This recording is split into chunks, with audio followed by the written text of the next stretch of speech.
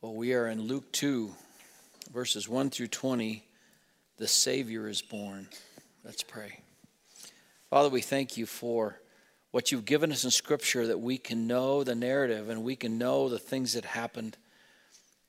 And as we know you, these kind of things are even so much more powerful and vivid and motivating to us.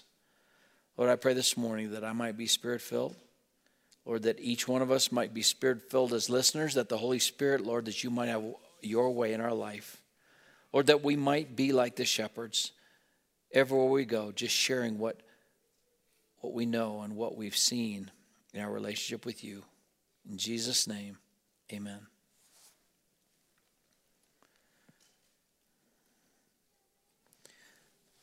Now, Tuesday, I want to take some time and just go over the whole narrative.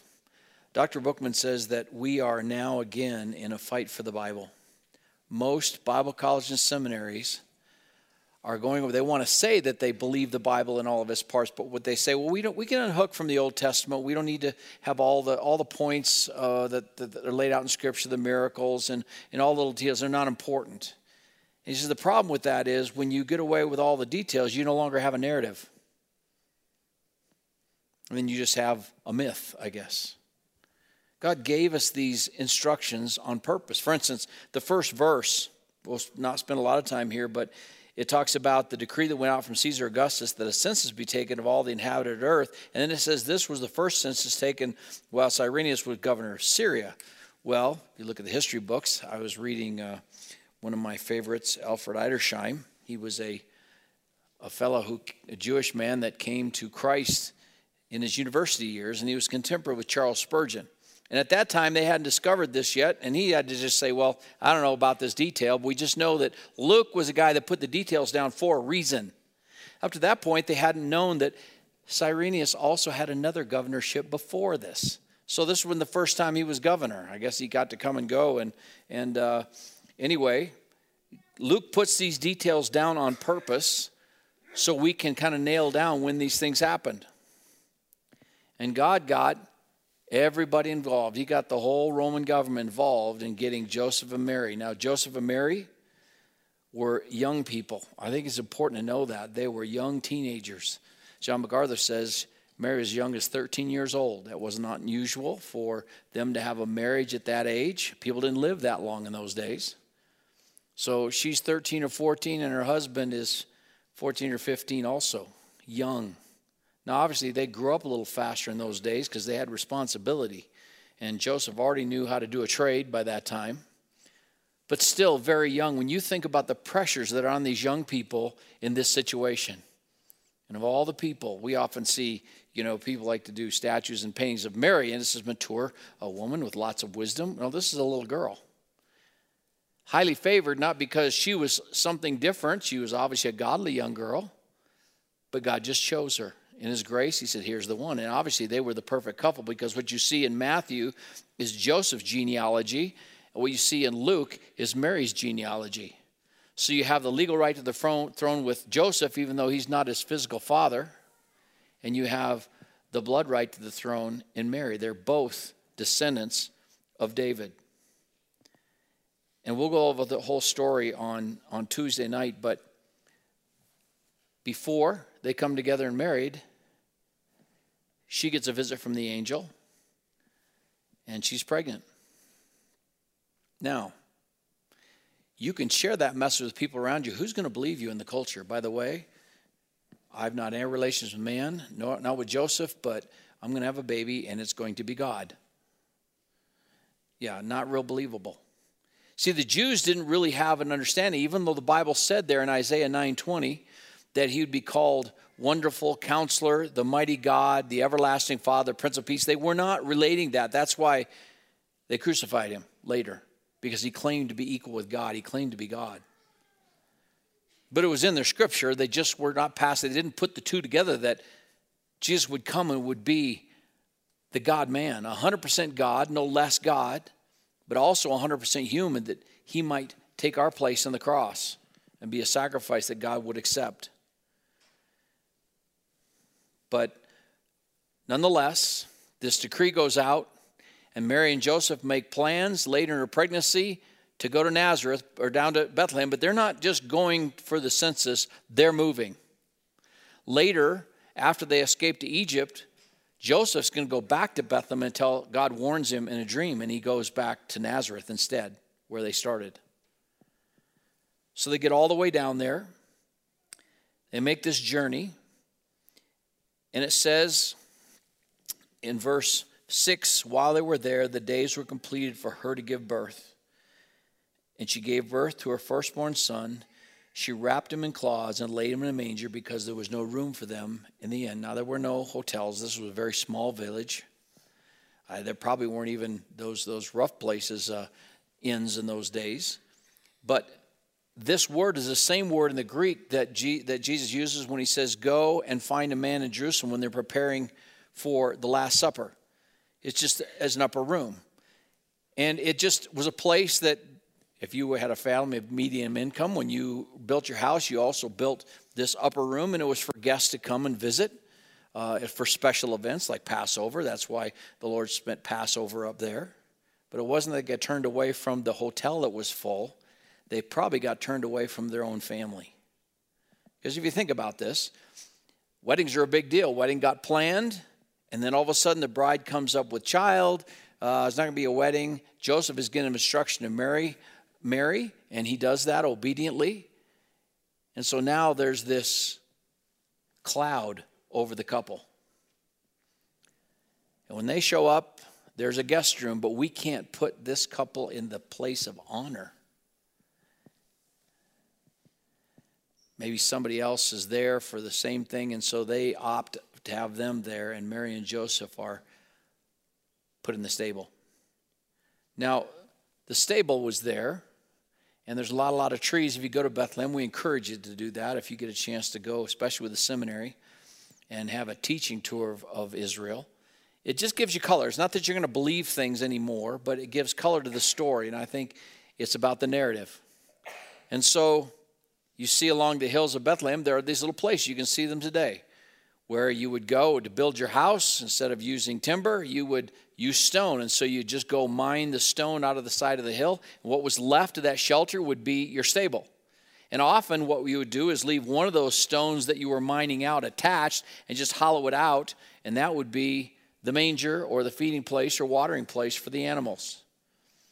And so she brought forth her firstborn son, wrapped him as mothers do in those days, and then laid him in the manger because there was no room for them in the inn. What I want to talk about today are these shepherds. In the same region, there were some shepherds staying out in the fields, keeping watch over their flocks by night. What time of year was this? Well, if you go with the narrative that was given in Scripture in Matthew, Zechariah was the course of priests of Abijah, and these priests would take turns coming up to Jerusalem and serving the temple, and he did his course the 1st of October, so a year before Jesus was born, year and 3 or 4 months before Jesus was born, he was doing his course, so it's probably December. Now, Alfred Edersheim believes that Jesus was born on December 25th. I don't know if that matters, but you say, well, why were the shepherds out in the fields with the flocks? Because these were probably sacrificial lambs for Jerusalem. Jerusalem's not that far away. Nevertheless, they're out keeping watch over their flocks. And they probably just down out in the field. They probably have them in a fold out in the field. But they're doing their responsibility. Now, shepherds were not the highest echelon. In fact, they were the lowest in culture. It wasn't anything wrong with being a shepherd. It just didn't take any education. Later on, they're not allowed to testify because they look at them, culture just looks at them as a low class of people. But it's amazing that God sends this announcement to these people first. You know, when James is writing his epistle, very practical epistle, and he notices that people in the church, when somebody comes in that has nice jewelry on, they're dressed nice, that people in the church tend to, oh, hey, why don't you sit here in front? We want everybody to see what kind of people are coming to our church. But a poor man comes in, and then he said they would say, why don't you just sit down here on the floor, sit here by my footstool right down here, and we don't need to really take notice of you. And James calls them on it. He said, isn't it the rich that oppress you? They're the ones that give you all the problems. And hasn't God chosen the poor, rich in faith? What are you doing? You're turning things around. God sends the message to the shepherds. And Jesus is called what? The Good Shepherd. We're his sheep. We're the sheep of his pasture. So in the same region between Jerusalem and Bethlehem, someplace close to Bethlehem, they were keeping watch. They were just doing their job. It was just a night like any other night. And an angel of the Lord suddenly stood before them. Now in the Old Testament, God ordained that they have feasts celebrating deliverances and providences that when he had taken care of Israel. And so they would sit around and, for instance, Passover. And they would stand, the Bible said, eating their unleavened bread, ready to go. And you can go to a Seder today. I like going to a Christian Seder. And they go through what Jews go through in the Passover. Of course, we have the new covenant. We have the new Passover in Christ that he instituted for us. But when they practiced that, it was so they would remember. And there were stones around Israel, and piles of stones here, pile of stones there, so that the children would say, Dad, what's with that pile of rocks out in the middle of the river? What's that pile of rocks right there? And he said, then you'll tell them the story of God's deliverance, of God's providence. And we do the same thing for Christmas, don't we? Often we'll have a Christmas program. We'll have children. Somebody will be Mary, somebody Joseph, get a doll, put it in the manger, right? And then we'll have the angels come. The angels are all cute little girls. You know, some of my granddaughters have been angels. And they come up, and sometimes the angels sing. And while I think it's good that we remember the story, I think so often what's left out is the very narrative that we're looking at. That it was a night, like any other night, and all of a sudden an angel is standing before them. Now, whenever an angel comes with a gracious purpose, I checked this out myself, I heard it from John MacArthur, and there's always, the first thing that happens is there's fear, tremendous fear, and then there's comfort from the angel, don't be afraid. Then there's a message, and then there's a sign given. They didn't show up for no reason. Now, when the angel shows up to roll the stone away after Jesus has risen from the dead, he's not there for a gracious purpose for the soldiers. He's there to give Mary a message, and he gives her that message, and he gives her a sign, right? But for those hardened Roman soldiers, the angel shows up. The angel shows up, and they fall like dead men. They go into a dead faint. They are paralyzed in their fear. They hit the ground, and they can't move. It's not like they're not tough enough. That's the power of angels. So when an angel shows up, you know, I've seen different shows, you know, and they're kind of cute. We watched one last night. The angel comes and they do their thing, kind of lights come around, usually a nice blonde girl with wings. And people just go, wow, that's not an angel. When an angel shows up, there is terror because it's unusual. And then the Bible says the glory of the Lord shone round about him. The Shekinah glory of God was around this angel. When the Shekinah glory of God shows up, you hit the ground. In the King James, it says, they were sore afraid. They were paralyzed. They were terrorized. But the angel says, don't be afraid. For behold, I bring you great tidings of great joy, which are for all the people. All the people. I don't know what his voice sounded like. When Jesus speaks in the book of Revelation, John said it was powerful enough, it sounded like a great mighty waterfall. And yet it was so distinct, it was like the piercings of a trumpet. You could hear every single word was clear. I think these guys were just paralyzed. Whether some on the ground, some probably so paralyzed, they just took the whole thing and somehow somebody gave us the account of what happened or what it looked like. And he said, I have great tidings for you. Now in Revelation, the Bible says there's going to be some from every tribe, tongue, and nation group. This message is for everyone. For everyone. For all nations. Not just Israel. God intended Israel to be a nation the whole world would come by and hear about the God they worshiped. Instead, by the time Jesus shows up, Isaiah prophesied it's going to be a dark, dark time. And Jesus is going to be a great light that shines in the darkness because they're just serving themselves. There's just a remnant of believers.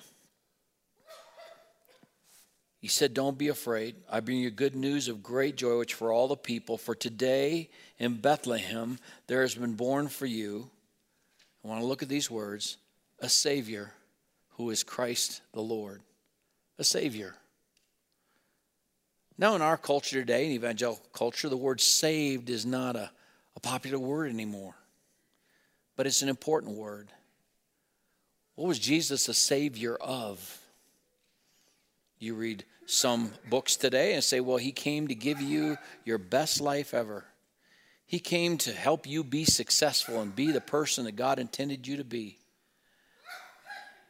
Maybe God came to deliver you from your addictions, or God came to give you your self-assurance and your self-respect and confidence. God came to give you fulfillment that you might be everything that God intended you to be, but that's not the Savior. Everybody doesn't need the same things. Jesus came because every single human being needs a Savior from their sin. When Paul was kind of re-encapsulating the gospel as he was teaching the people in Corinth because they drifted, they'd forgotten. He said, let me just tell you again, 1 Corinthians 15, 1-4, the gospel of Jesus Christ, that Jesus Christ came, he died on the cross for our sins according to the Scripture. He was buried and he rose again the third day according to the Scripture. That's how he's the Savior. When John announces him at his baptism, and the next day he sees Jesus coming and he says, behold, the Lamb of God that takes away the sin of the world. Jesus came to this world to be the perfect sacrifice, to take our place. He came to die. He lives the 33 years and fulfills Scripture that we might see he's the only one. He's the only begotten of the Father. He's the one. He fulfills every prophecy. He's examined by everyone, and even the Gentile world. Pilate says, I find no fault in him. He's the perfect Lamb of God that came to be the Savior of the world. And what gets lost in all the Christmas stuff is this part. Why did Jesus come? He didn't come to bring national peace. There's only going to be peace when he finally rules. He came to be the Savior. And he gives this message first to these shepherds. For unto you is born this day in the city of David a Savior who is Christ. Christ is just Messiah. It just means anointed one. What was he anointed to be? Well, he was anointed to be king. Over and over in this narrative, you find the city of David, Joseph, the son of David. And then lineage, you see they're both children of David. David was promised that an heir from his throne would be the one that would come. He's the anointed one, but he's not just anointed to be king. He's also anointed to be our priest. The Bible says in Hebrews chapter 4, 15 and 16, we have not an high priest which cannot be touched with the feelings of our infirmities, but was in all points tempted like we are, yet without sin. Therefore, we can come boldly to the throne of grace and find help in time of need. He is our priest. He's the one that offers himself the perfect sacrifice, then rises from the dead, offers his blood to the Father, and stands as our advocate when we're accused by Satan. He's our priest. He's also a prophet. There's been no preacher like Jesus that ever came to the earth to teach the Word of God, to preach salvation, to preach the gospel of the kingdom. He was anointed prophet, priest, and king. He's the anointed one. But there are a lot of religions that will talk about him being a special person, but only Christianity has this one common thread, that Jesus is Lord. He's Christ the Lord. What was understood by that is that he is God. John, the Apostle John, does not give us a story of his birth, but he starts right there. John says, in the beginning was the Word, and the Word was with God, and the Word was with God. All things were made by him, and without him was not anything made that was made. In him was life, and the life was the light of men, and the light shined in the darkness, and the darkness comprehended it not. John said, the Word became flesh and dwelt among us, and we beheld his glory, the glories of the only begotten of the Father, full of grace and truth. Hebrews chapter 11 says, by faith we understand that the worlds were framed by the Word of God, that the God-man, the second person of the Godhead, the Son of God, who becomes Jesus at birth, was the one who spoke the worlds into existence. And then Paul goes on to say in Colossians that he holds all things together by his power. The reason the world doesn't just fly apart and atoms start splitting and we just burn up is because Jesus holds them together. One day he's going to take his hands off that. And Peter said, the world's going to pass away with a great noise and a fervent heat. So all of you that are worried about global warming, it's coming, but not the way they say it is. It's coming. And judgment. But the problem is not too many cars. The problem is too much sin. Jesus came to deal with that. We have a lot of religions like to pass themselves off as Christian. The Mormons, the Jehovah's Witnesses, the Moonies, liberal Christianity. They have one thing in common. They say Jesus isn't God. Jesus isn't God. And yet they want to count just like you are. No, they're not. If they don't believe Jesus is God, if he's not Lord, they're not Christian. This is the message. There's one who's born who is Christ, the Lord, the God-man. Then he said, this will be a sign unto you. You'll find a baby wrapped in cloths lying in a manger. Now, the sign wasn't that the baby was wrapped in cloths. All babies that were taken care of were wrapped this way. It was just what a loving mother did. And in those days, they thought, well, it kept the baby secure after being in the womb, kept them feeling secure. A lot of moms do that now. All my daughter-in-laws do that. Now I think, well, they look hot, but they wrap them up real tight like that. In those days, they thought it also kept their limbs from being crooked. Wrapped them really straight, they could grow. But that's what a loving mom did in those days. They wrapped them in cloths. The lying in the manger part, that's a sign. That's a sign, especially in Hebrew culture. Babies are not born in stables. You don't put them in a manger for their bed. That's for animals. That's a sign. So he gives them information. He teaches them. Then he gives them this sign. And just like he showed up suddenly, it says suddenly it was with the angel. Now, in our little programs that we do, Christmas programs, or the things you've seen on TV, sometimes they'll put some angels up here singing a little song, angels you have heard and high, or sometimes you'll have little angels will sing a song, but they're so cute. That's not what's going on here, and I think unless we really look at what the narrative says, we miss the power of what's going on in this passage, what these poor shepherds experienced. There was one angel terrified them. Now it says he was surrounded, not up in the sky, distant someplace, right there with them. Suddenly it was with the angel. The angel stood before them. Now there's a multitude of the heavenly host. What is that? That's the armies of God. A multitude of God's armies are standing before. How many is that? I don't know how many angels there are. John said in Revelation there were myriads of myriads and thousands upon thousands, 100 million. So what if there's just a little bit and there's only 1 million angels?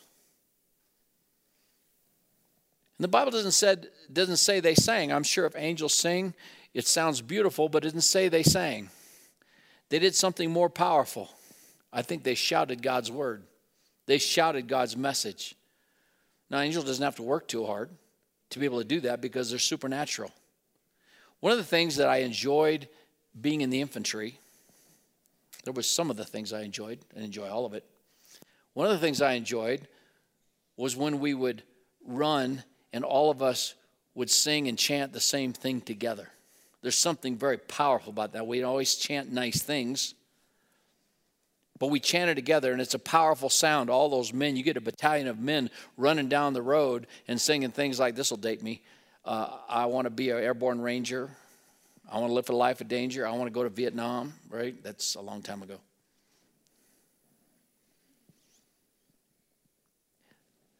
The armies of the Lord showed up surrounding these people, I think surrounding the hills.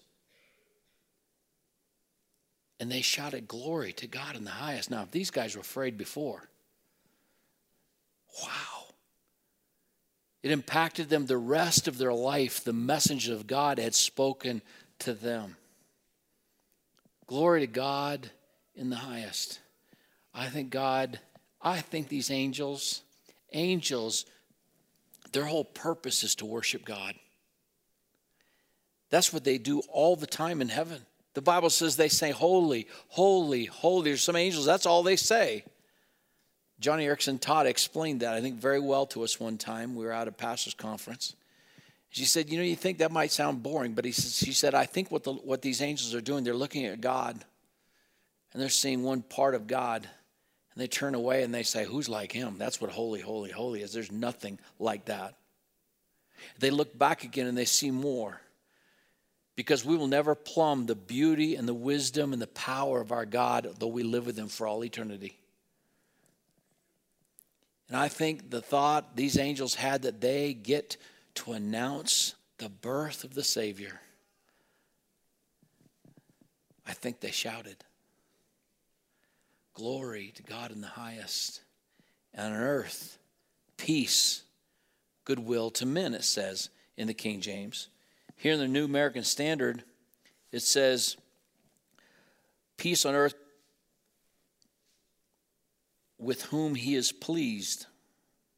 So you get the idea that maybe if you work hard enough, you can please God and you can have God's peace. But that's not actually what he's saying. God gives peace with whom it is his pleasure to give it to them. Now he said in one that this message is for all nations. It is for all nations. And the Bible says, whosoever will may come. But these shepherds might have been asking themselves after it all got done, why would God choose us? I think that's the same question that any believer asks himself when you really consider the value, the tremendous blessing of your salvation. Why would God ever choose me? Well, the answer is his amazing grace. None of us deserve it. He wasn't saying, I'm bringing national peace to everybody that wants it. No, we get to have peace in spite of it. Everything that's going on, the peace that we have as believers is in spite of the turmoil of nations. We have the supernatural, overwhelming, surpassing peace of God because he was pleased to give it to you. What did you have to do? Simply receive it. And then as suddenly as they were there, they were gone. And I think the silence was probably as deafening as the noise they just experienced. And I don't know how long they stood there. I know if it was you or I, we'd probably just be dazed. Who knows for how long? And then somebody probably said to the other guy, did you see that? Said, I think everybody in Israel saw that, right? And what was their response? This is how you know they're believers. They said, let's go now to Bethlehem and see this thing that the Lord has brought to pass. I want to see this, what God has done. That's how you know they're believers. And so it says, they came in a great hurry. They were in a hurry. What happened to the sheep? I don't think they cared. If they're in the fold, they can leave them in the fold. But who's going to stay there? Oh, why don't you stay? We'll go tell you about it. No. We all got the message. We're all going. Sheep will be fine. And they came in a hurry. And they found Mary and Joseph and the baby. Can you imagine, look at this baby? This baby looked like any other baby. The Bible prophesied there's no beauty about him that you would desire him, that he would stand out in a crowd. Looks like a human being. But they knew who he was. He was the God of the universe, come in human flesh to teenagers. in a stable. No other king of Israel ever had this experience being born. Jesus, the Bible says in 2 Corinthians chapter 8 that he became poor. Though he was rich, he became poor for our sakes. For us. And they found Mary and Joseph and the baby. I can't imagine looking down on this stone manger and thinking, wow, all that was about this. Looks like a baby. But they didn't stop there. By this time, it's obvious other people have heard. Now, we see the manger scenes. Usually some wise men show up on camels. We'll talk more about that on Tuesday. They probably weren't on camels. There wasn't 3 of them. There was a lot of them. They came as a whole army when they came. But they didn't come to the stable. The Bible says in Matthew, they came to the house that he was staying. So somebody finally wised up and said, let's get the baby in the house, right? At this night, this first night, people are starting to hear. And it probably doesn't take Uncle Reuben too long to get the message from his wife. The baby's not staying in the manger. I don't think they stayed there very long. But people are coming because it says, when they had seen this, when they came and they saw the baby, they made the statement which had been told them about this child. Do you guys know who this is? They see him. They're probably quiet for a little while. I think people are probably starting to come around, and they say, this is Christ the Lord. And it says there, all who heard it wondered at the things which were told them by the shepherds. Why? Because this is huge. This is just a baby. When you see manger scenes painted, there's a little halo, a little glow, even around Mary and Joseph. No, just a couple of teenagers with a baby. The people wondered, could this be true? But Mary treasured these things. Why? Because there's a cloud over her life. She knows who she is. She knows who this is. She knows that Joseph and her have been pure. The Bible says they will be pure until after the baby's born. Then they're going to have probably 6 other children. They're going to have a normal marriage relationship. Jesus is going to grow up with their brothers and sisters. And I don't know what it's like to grow with somebody that doesn't ever do anything wrong. But they don't become believers till after he rises from the dead. And when the people in Nazareth say, what?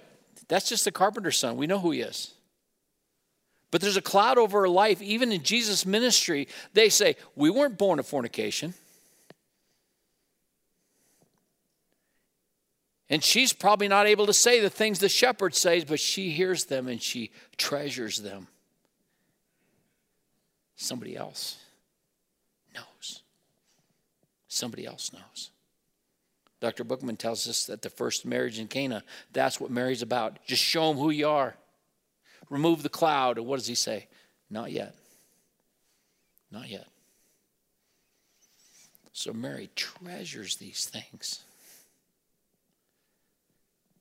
and ponders them in her heart.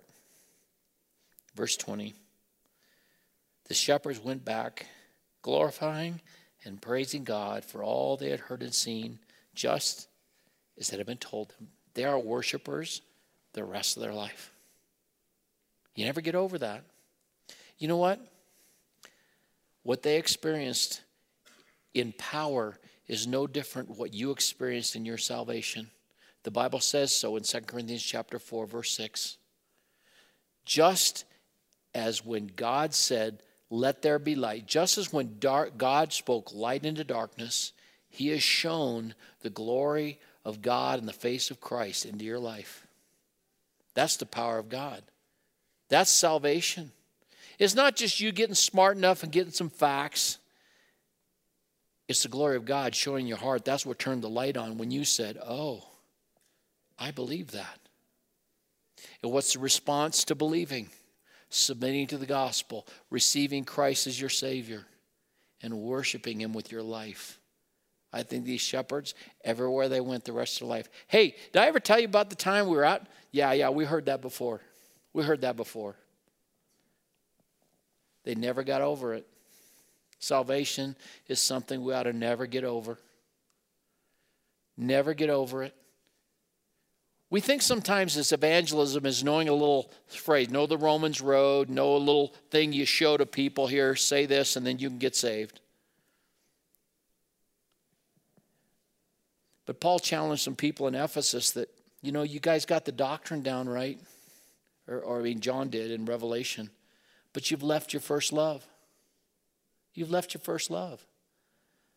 We got to never get over the joy of our salvation, because that's what's contagious. Father, we thank you for your love for us. We thank you for giving us your word. You've given us such detail in the story. It's so powerful when we just look at the words that you've given us. Lord, thank you for the gospel. Lord Jesus, thank you for coming, humbling yourself, becoming poor, that you might make us rich. Lord, I pray that we would be a people that would be just reflecting your joy and your grace to those that are still in darkness, taking advantage of this time of year especially to tell people about Jesus. And Lord, when they get saved, we'll give you all the glory, because it's in your name we pray. Amen. Let's stand and sing.